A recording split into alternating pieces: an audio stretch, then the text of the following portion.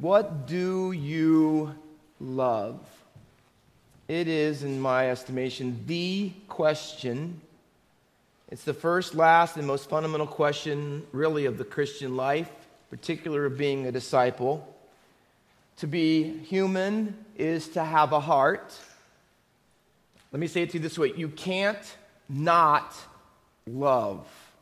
So the question tonight is not whether you will love something ultimate, but what is it that you will love ultimate?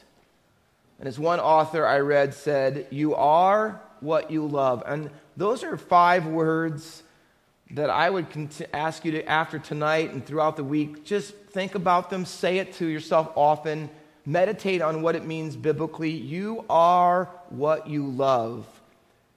I think that it would be easy to accept and agree with this, that what defines a person more than anything else in life is what they love. So let me give you, in that vein, what a definition of sin might be. Sin is ultimately a lack of love for God and others. The essence of sin, then, is a disordered love. Augustine, which I have a book, and I've handed it out to numerous people, little red book.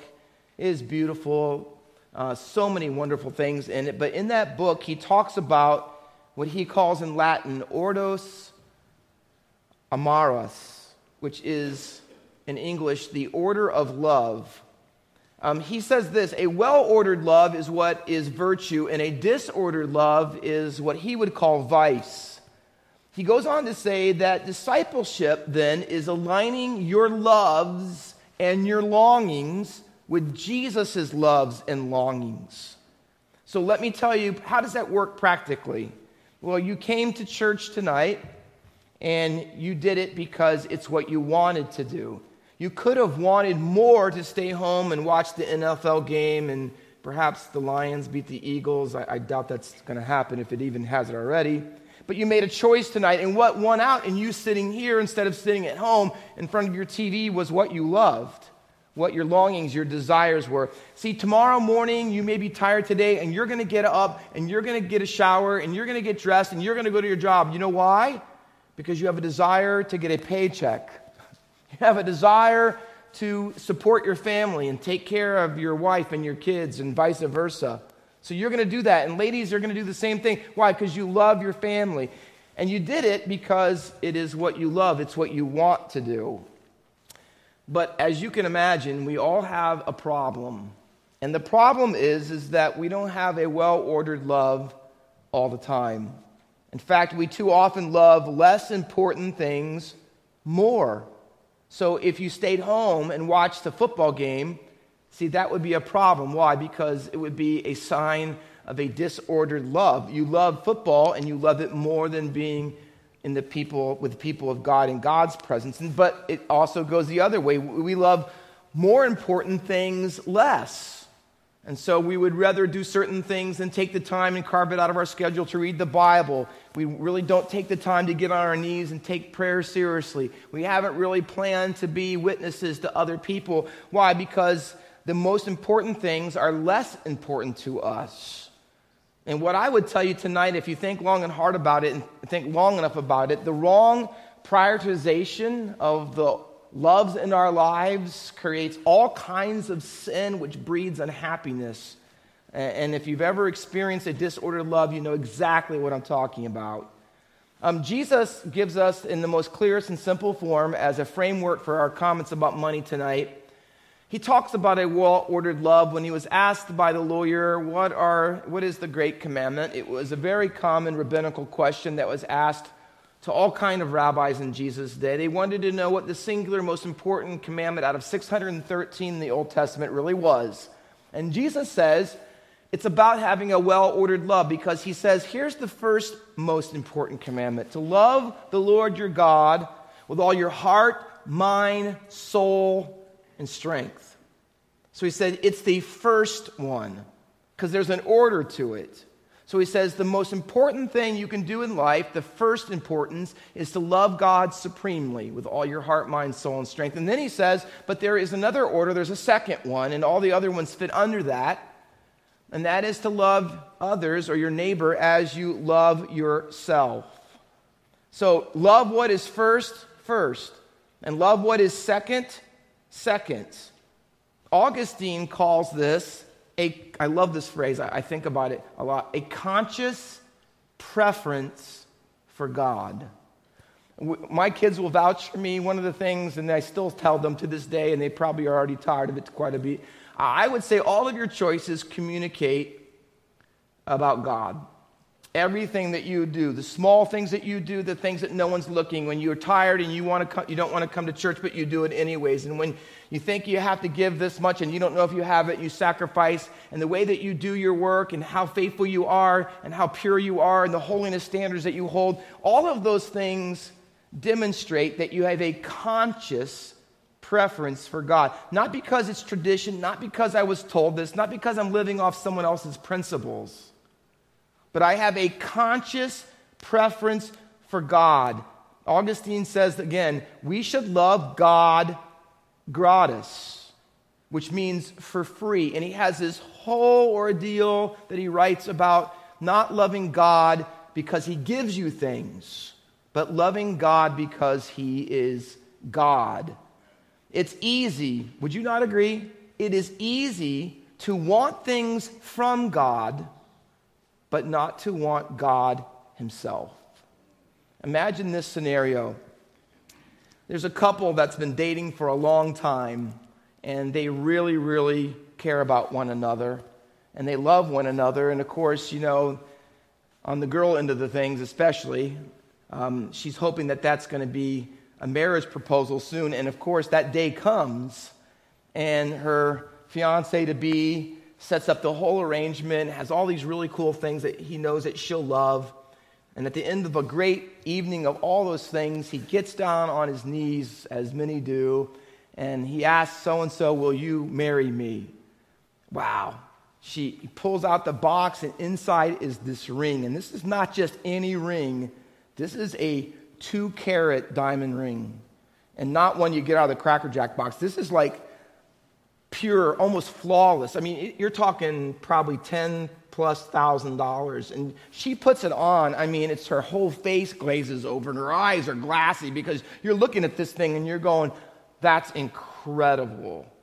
And she is so enamored with that. And so they sit down after he puts the ring on her finger and he goes, well, now that we're engaged, let's talk about a wedding date. And she turns to him and surprises him and says, I really don't think that will be necessary because I think this is enough. And you would go, come on, Pastor Walker, that would never happen. She can't say that the ring is enough, right? Why? Because it's not the ring she should be in love with, not the gift that he gave her, but what she's supposed to say. Oh, the ring's nothing compared to my love for you. But in our lives as Christians, we get enamored with all the gifts that God gives us, Augustine says. All the houses and the cars and the jobs and the bank accounts and the clothes and all the things. And we get so much involved in them that we say, oh God, we would never say this, but God, don't worry about that. These things, this is enough for me. This is enough for me. And God says, but what about me? What about our love replacement? There should never be anything that is preferable to God. And every day, can I say to you, you and I, in small ways and large ways, we have opportunities to demonstrate the infinite worth of God by the choices that we make, including our stewardship and how we use our money. Augustine again, great quote, I've memorized it. It is one you should put in your mind and keep repeating it. He loves thee too little, who loves anything with thee that he loves not for your sake. In other words, you don't love God rightly if there's anything else in your life that you don't love because of him, other than him, but because of him, he says. And so here's a phrase that from Augustine I got, and I've tried to work on this my whole life, and that is this: to love God supremely and everything else proportionately. Proportionately. And can I tell you, it's the most difficult part of the sentence. to love everything else proportionately, to love God supremely and my children and grandchildren proportionately, to love my wife proportionately, to tell her that I love you, but I don't love you as much as I love God is one of the most romantic things I could ever say to her. And I've written it on cards over time. And to love her and to say, I love this and I love this, but I don't love anything proportionately. And see, once you perfect that or work at perfecting that, that is what Augustine would say is a well-ordered love. And then he reminds us, he reminds us with this phrase. Listen to this. It'll rock your world if you think about it long enough. He says, remember, Adam didn't sin by loving something evil, but he abandoned something better. You know what our problem is with having a disordered love? It's not so much that we love horrible, awful things. It's that we love things that we think are better, and we love them too much.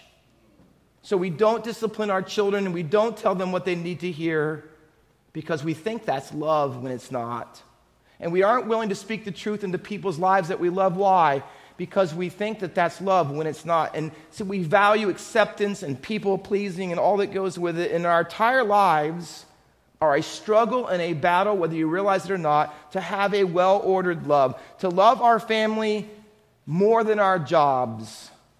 To love God more than our families. To love purity more than our pleasures. To love pleasing God more than loving people. And to love Him supremely and everything else proportionately is a lifelong task. The functioning cause, in my estimation, of our sin and our unhappiness is that our loves are out of order. We don't love first things first. We love sleep too much. We love getting up later too much. And we're not willing to make our loves His loves. We want God to bend His to be more like ours. So we love to eat disproportionately, guilty, even though it hurts our health. Why? Because we love it too much. We love everything to be just right in our lives, and so we classify ourselves as perfectionists. And we love everything being just right disproportionately, not because we can't love it, but because we love it too much, and then we become control freaks when people upset the order. We love acceptance from others disproportionately, and so we become anxious and fearful and even at times depressed because we become people pleasers instead of God pleasers. And we love success disproportionately because we compromise our ethics and our convictions in order to get it and then to hold on to it. Because why? Because we love it too much instead of loving God supremely and it proportionally. Would you not agree? Love is anything but inevitable. It's not inevitable that we will love God first. It is not inevitable that we will give Him the 10% and more that He deserves. So a disordered love, as I have found, will always result in a disordered life. So I want to take that framework of a well-ordered or a disordered love, and I want to take it tonight and apply it to giving. What does it look like if you have a disordered love of money? You know, if you've read the books on the 7 deadly sins, that you'll know avarice, or we wouldn't say it that way today, we would say greed, is one of the 7 deadly sins. And it means to crave, it means to desire something, and obviously in this case, money or material gain. You've probably watched enough television to remember the commercial. I think it still goes on. Remember that commercial, what is in your wallet? It's interesting, the world asks that, but the Bible's asking what is in your heart. And unfortunately, I thought about it, I thought too many times we'd have to say our wallet is in our heart. And that would be true of most people in the world. That's why the commercial is a success. We suffer from, as another author I read this week, from a disease called affluenza. And that is, we're addicted to having too much money and too much stuff. You're going to die when you hear this. I asked my wife today, and she was blown away by it. Total U.S. consumer debt, just in America, not out in the world, just in our country, Just the debt of American citizens on the things that they consume and buy this year in 2022 went over the mark of $16 trillion, which is close to the national debt. Now, avarice is not just about money and stuff. So when I'm talking tonight, don't just think I don't have any money, so I'm free of this problem. Because it's about what money gives you: self-esteem, security, status, power. In fact, too many people, perhaps some of us, we measure our self-worth by our net worth. And our great wealth is only an indication of our great egos too often, as David Nagel says. So let me ask you tonight and answer it. We're going to do a Bible study, 3 passages, very unique to the New Testament, and I'll show you in a minute. But I want to ask you to, as we talk about these 3 texts in the time we have left, I want you to ask the question, what is in your heart? 3 times, and only 3 to my knowledge, is the little one-word phrase used, money lovers. It is a Greek compound word that actually, if you read it literally, is silver lovers, because that would have been their currency or their money back in the day. But it's translated, and rightly so in our text, money lovers. The first one, if you'll turn there, is 1 Timothy chapter 6. As you're turning there, I want you to know the context is about Paul is writing Timothy in the ministry. He's combating false teachers and some of the things that they say that are contrary to the Word of God. And one of them is that they have a wrong view of money. We would say in this sermon, they have a disordered love of money. They think that godliness, in other words, using the ministry, traveling around, going to churches, is a means of gain. And Paul says that that is wrong. Godliness is not a means of gain. In fact, we should be those people, he says in 1 Corinthians 6 and verse 6, now godliness with contentment is great gain. For we brought nothing into this world, and it is certain we can carry nothing out. And having food and clothing, with these we shall be content, which is a biblical verse for the study of minimalism, if you ever want to take a look at that. But those who desire to be rich fall in temptation and a snare and many foolish and harmful lusts, which drown men. So let me just put it point blank to you. Money lovers are in incredible danger. It's not a joke. To have a wrong view of money, to not have a disordered love of money is dangerous, not only in this life, but for eternal life. And I'm going to show you in more explicit detail that in our next text. Verse 10, our text in particular, is, for the love of money is the root of all kinds of evil. All kinds. And people have strayed from the faith. They have wandered away from it. They have pierced themselves through with many sufferings and sorrows, the Bible says, because of the love of money. I would tell you this tonight. If you want to know a way to measure whether you are a money lover or not, the first sign of being a money lover is discontentment. You're never content. You have to have more. The next biggest thing, isn't that Samsung? The next big thing. You have to have the next big thing, the next big computer, the next nicest car. You have to upgrade your house. You have to have a newer this, newer that, more of this, go here, bigger vacations, bigger, better, and all the other things that go with it. But you're never content, never happy, never satisfied. More and more and more, instead of giving away more and more and more. You know I love The Lord of the Rings. Gollum is one of the characters in there. If you know anything about him, he's a hobbit. And in the book, Tolkien describes hobbits as pleasant sort of folk, good and natural. And if you know anything about Gollum, he wasn't always Gollum. His original name was Trahard, and then they anglicized it and they called him Smeagol. And if you saw him beforehand, you'd think he looked like your average normal hobbit. But no, only a small section of the movie has a little bit about his previous life. And what you see him as is, I wrote it down, he has completely altered his appearance. He is small, hunched over, wiry, little stringy hair, bulgy eyes. He looks monstrous. I mean, he's hideous. I don't know how they pulled that one off in the movie. But he doesn't look anything like he did before. And the reason is, why? Because Gollum had a disordered love, did he not? And he called it my precious. it overtook him. It completely disfigured him. As verse 9 says, in verse 10, it was a trap.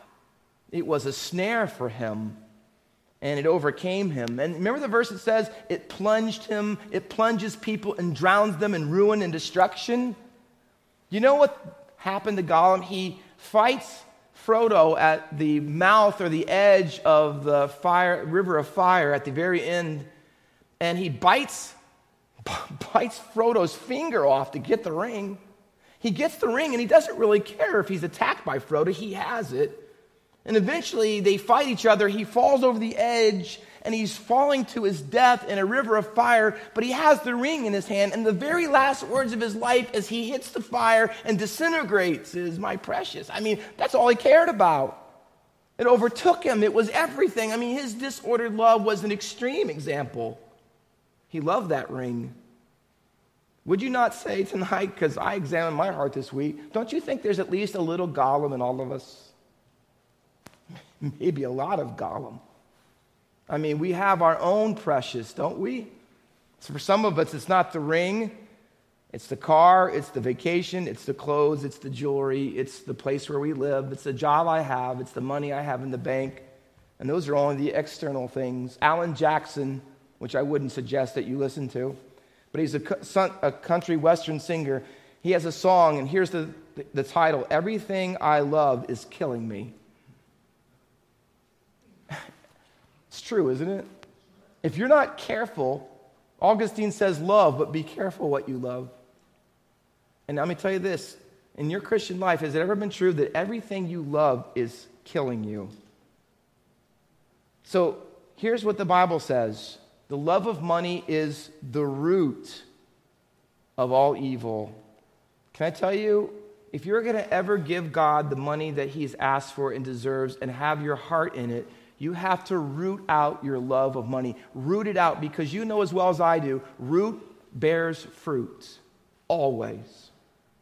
And love of money is so insidious, and it gets down deep in your soul and begins to cover everything.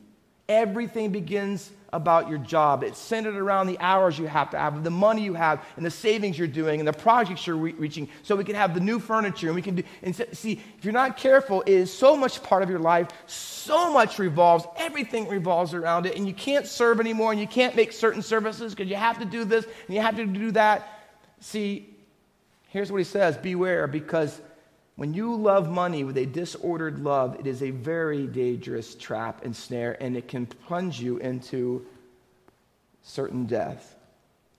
Luke 16, then, if you'll turn there. You know this passage, and I'm not going to read it all. But in Luke 16, 19 through 31 is the parable of the rich man and Lazarus. But have you ever considered the context? Because the parable Jesus tells, although it's noted for being about hell, and it does have that in it, is not about hell. Not primarily. It's about a disordered love of money. In the context preceding that, Jesus is talking about money. And in the text it says, verse 13, no one can serve two masters, for either he will hate the one, now watch, because this is about a love issue, the love of money. And so he tells the religious leaders, the people that were coming to church, the people everyone looked up to, the people who everyone thought had it together. No one can serve two masters. He will hate the one and love the other, or he will be devoted to one and despise the other. You cannot serve God and money. Why? Because you either will love him or you won't love him. You'll either have a well-ordered love or a disordered love. And then he tells them the story of the rich man and Lazarus. But why? Because look at the next verse, 14. Second use of our term. Now the Pharisees were money lovers. See that? That's why he said what goes before, and that's why he's going to say what goes afterwards. And so he starts out the parable in verse 19. There was a rich man. Now your idea is, which would have been a strong rebuke publicly, he wants you to think the rich man is the Pharisee. the religious guy. Because back in his day, when you had money, it was a sign of God's blessing, so they said. So if you were rich, it also meant that you were righteous. And Jesus wants to kibosh that idea.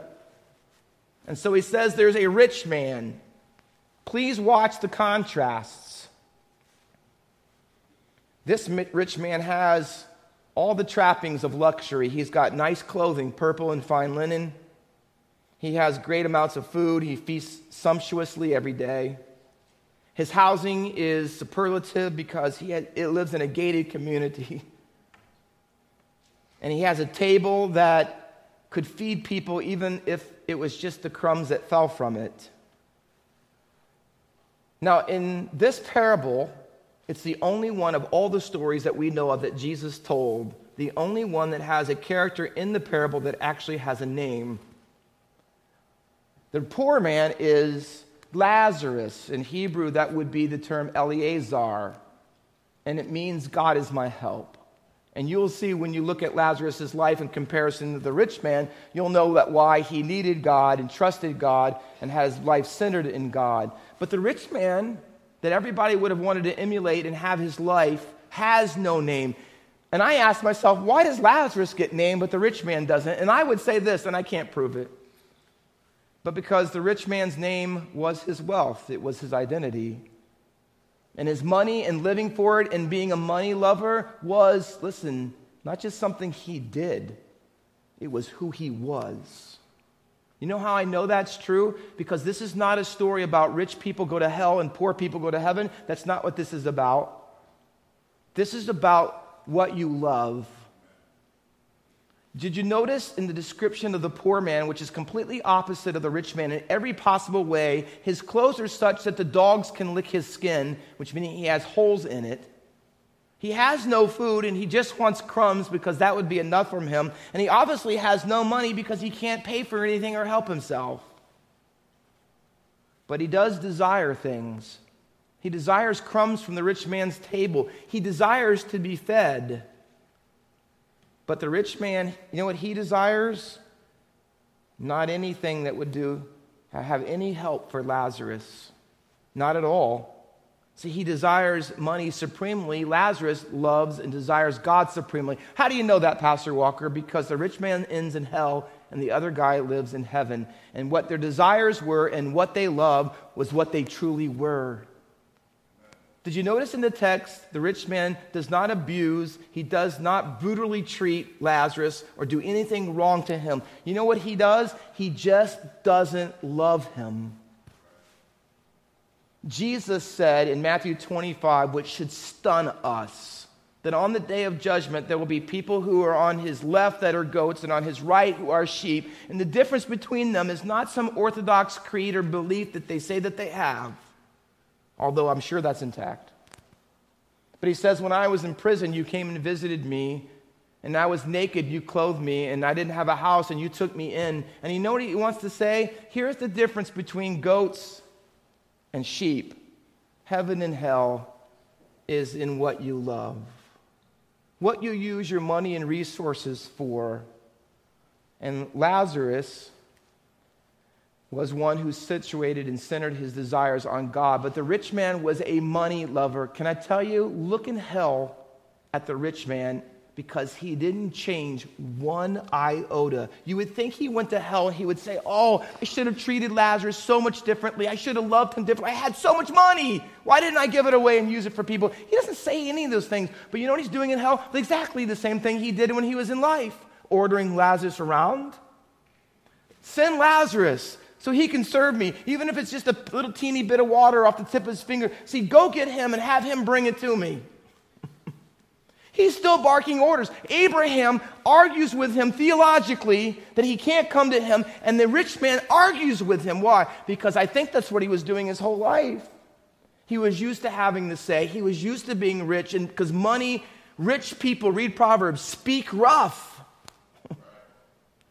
That's what he was in life, and that's what he is in death. Why? Because he never really changed, because he never had God as the love that was supreme in the affections of his heart. Money lovers, it's dangerous. And the last one, perhaps most of all, is 2 Timothy chapter 3. The third use of that little word, money lovers, is in the last letter that the Apostle Paul ever wrote, again to Timothy, probably handing the reins of his ministry over to him to take his place, to further and keep the gospel going. And he tells him what he's in for, what's going to be ahead down the road, what are people and humanity and society going to be like. And can I tell you, please listen to this part because we live in this day. But know that in the last days, New King James says perilous times. ESV, I think, says difficult times. It's translated in other places hard, aggressive, and even violent times. And I want you to notice in this text from verses 2 to 4, there are 19 negative characteristic descriptions of society and human beings in the last days in which you and I live. 19 of them.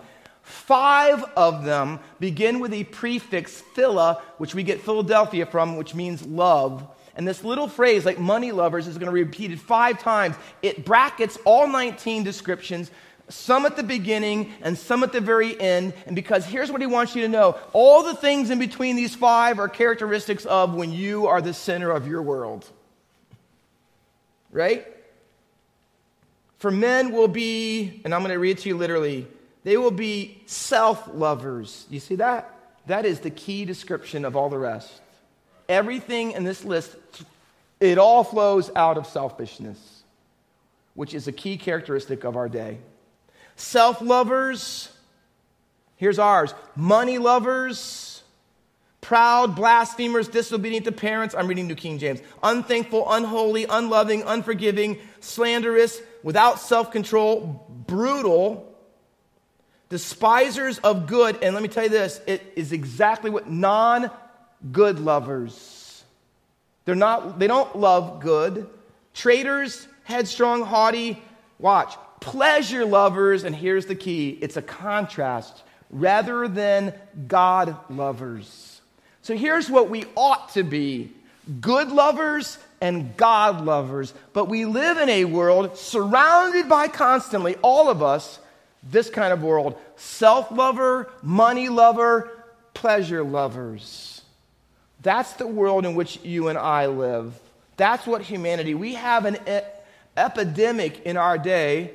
We live in a culture that is saturated with a disordered love on almost every single level. American culture is a culture of disordered loves and therefore disordered lives. And that's why we don't know what genders are anymore and why homosexual marriage works and abortion is so prevalent. Why? It is all expressions of a disordered love and the disordered lives that follow from it. We are not God lovers in our culture. We are not even good lovers.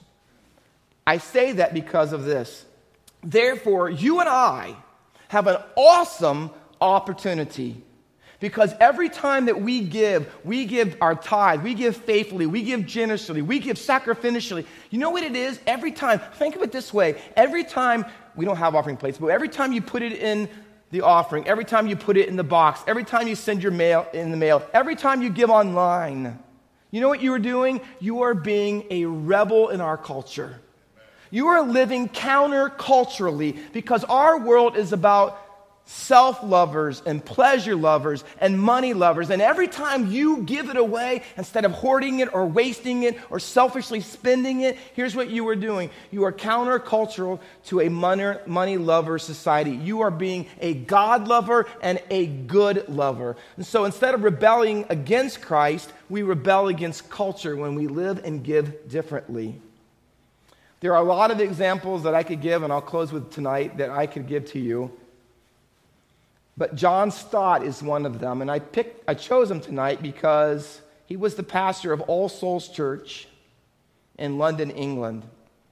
And he died on July 27, 2011. And I got to, when a summer there, in one of my college years, I got to go to church there. He wouldn't be a church that you and I would always agree with, but I got to attend services there a few times. And he wrote many books, really good for the most part. a lot of good commentaries. They're still out to this day. He was very, very popular in England. He's very popular around the world. He's sold lots of books to the point where he made millions and millions of dollars in selling those books. But he never kept a dime of it. All the royalties he put into a trust fund that over 10 years after his life is over is still training pastors around the world. I read his biography, and someone who told things about his life that he didn't tell publicly himself when he was alive, that almost all the time he refused to ever have seconds at a meal because he wanted to identify in solidarity with people who had very little. For the longest time, when he was in a church of 2,000 people in All Souls Church, he had one pair of shoes and he had one suit coat. Until one of his parishioners says, you can't come to church and preach with holes in your shoe and when you have a hole in your jacket. So he decided begrudgingly that he would get a second pair. Minimal amount of clothes.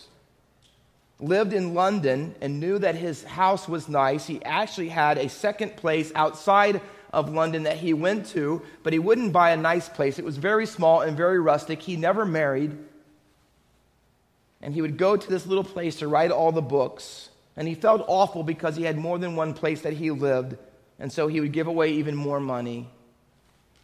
The one thing, which is one of the reasons I loved him, one thing he said, well, I cut back on almost everything in life, except I never spared one dime. I would spend as much money as I could on books. I love that guy. But in his biography, they wrote that he asked himself this question all the time, and is what I want to leave you with. In light of Missions Month and all the projects that we have, and then your regular giving on every week, and the way that you can get involved, he asked these questions I want you to ask yourself with Missions Month on the doorstep. What can I eliminate or limit in my lifestyle that will enable me to invest in God and His people and the mission of the church? He says, and ask yourself this all the time. And he did. John Stott barely had any money left in his bank account when he died in his 80s. He had given it all away. He was not a money lover. Listen, to be a God lover and a good lover, it won't look the same for you and me as it did John Stott. It will look different. When you have a family and children, it will look different. But the questions are still good questions, aren't they? What can I eliminate? What can I limit so that I have money to give toward God, His people, and the mission of His church? Would you think about that? Would you pray about that? Would you answer, God, make me not a money lover, but a good and God lover? Let's pray. Father,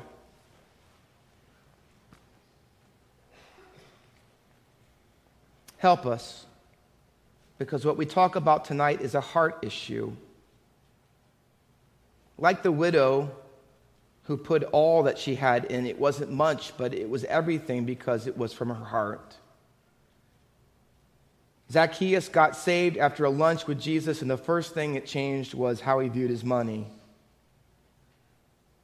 Father, we have affluenza in America. We have a lot. We don't have as much as others, but comparatively, we have so much in this place. Help us to ask this week and this month, as we lead into Missions Month, how we can eliminate or limit things in our lives so that we can give toward your causes, your church, your mission, your kingdom. Help us to examine our hearts that we might be God lovers and not money lovers as you deserve. For it's in Jesus' name we pray. Amen. You are dismissed.